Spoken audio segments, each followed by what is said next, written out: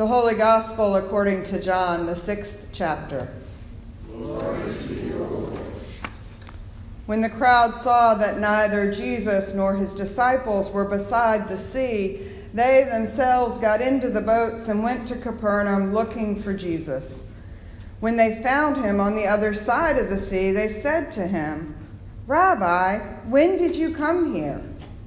Jesus answered them, "Very truly, I tell you, you are looking for me, but not because you saw signs, but because you ate your fill of the loaves.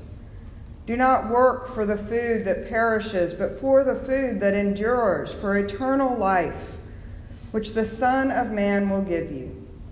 For it is on him that God the Father has set his seal." Then they said to him, "What must we do to perform the works of God?" Jesus answered them, "This is the work of God, that you believe in him who he has sent." So they said to him, "What sign are you going to give us then, so that we may see it and believe you?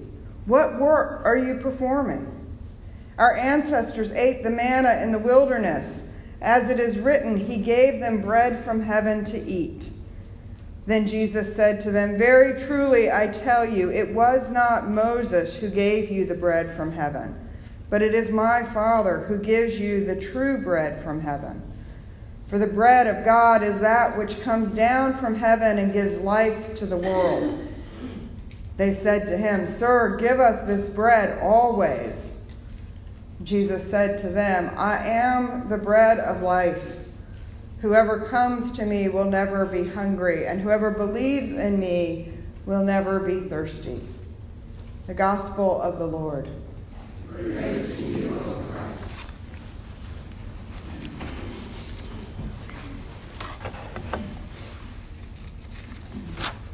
Let us pray.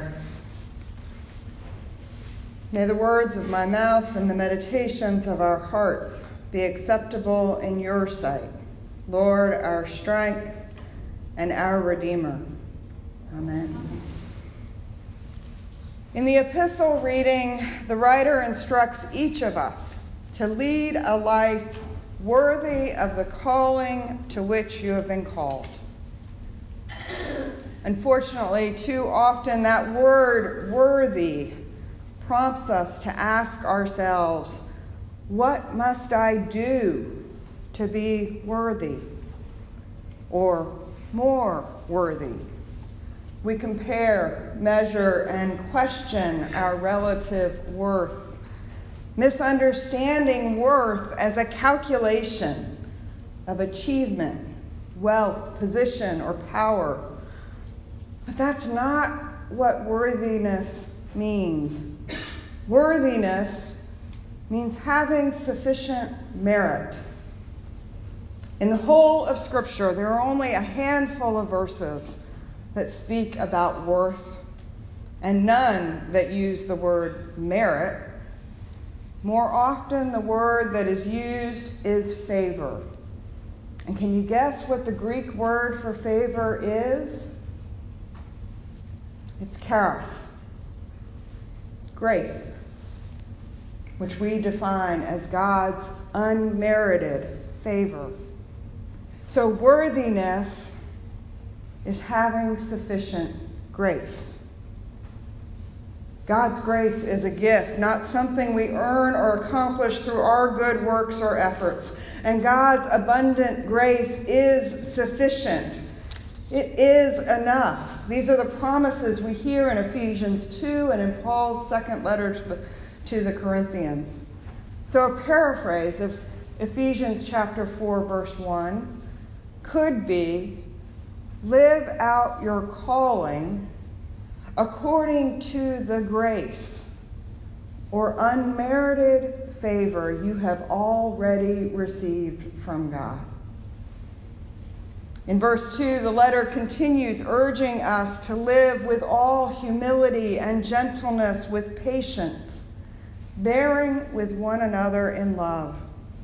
But again, these virtues are not achieved by our work or effort. As Martin Luther wrote, when he defended his theological thinking to his fellow Augustinians in 1518 in his Heidelberg Disputation.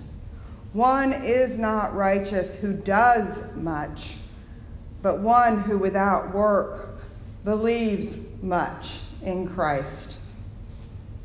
It is Christ in us that produces these inevitable fruits of God's Spirit working in and through our lives. They are evidence that Christ lives in us through faith. Episcopal priest and visiting professor at Wake Forest Divinity School, the Reverend Dr. G. Porter Taylor, writes, "Humility keeps us grounded in the reality of who we are as creatures formed from the dust by God." And preaching on this text, Lutheran pastor Tony Durante reminds us, if it were not for God breathing into the nostrils of Adam, he would have only been dust. If it wasn't for Jesus Christ when he returned from the dead, appearing in that room and breathing the Holy Spirit on his apostles, they would have only been dust. And if it wasn't for Jesus Christ sending out into our lives servants of his word, we would only be dust.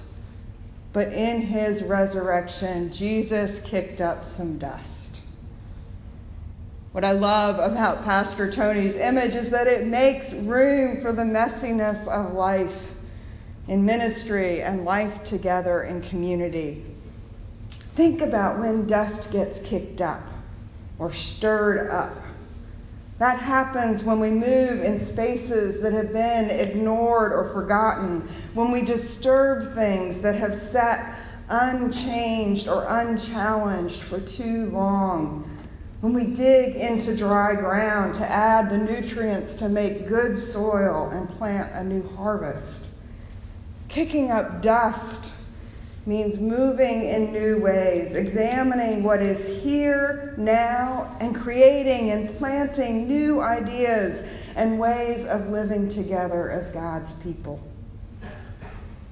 The text goes on to say that Jesus equips all the saints, not only the most articulate or educated, not only the prominent public theologians or the celebrity religious, but each and every one of us. In examining the gifts we've been given, author and Quaker elder Parker Palmer urges us that the standard should not be effectiveness, but faithfulness. Faithfulness to your gifts. Faithfulness to your perception of the needs of the world. And faithfulness to offering your gifts to whatever needs are within your reach. Palmer goes on to say, the tighter we cling to the norm of effectiveness, the smaller the tasks we will take on, because they're the only ones that get short-term results. Like the disciples who scoffed at the 5 loaves and 2 fishes in last week's gospel, our vision often is too narrow, focusing only on our proven abilities, instead of trusting that God is working in our lives in new ways and equipping us for new ministry. The epistle writer encourages us to have confidence in God's grace, in faith, and listen to God to discern and understand God's call on our lives. Last week, we reflected on one of our congregation values, outreach, and how God works through seemingly foolish ideas and against absurd odds to accomplish God's work in the world. As we are called to service, another of our congregation values here at Ascension, let's pay attention to questions like, am I faithfully responding to the needs that I see? And do I enter into opportunities or run away in fear? Jesus shows us in John's gospel when the crowds want to make him their king, and again when they cannot see him as more than a miracle worker, that ministry is not about us, and it's not about what we know we can do. Ministry is about living in relationship with God, with one another, and with the world.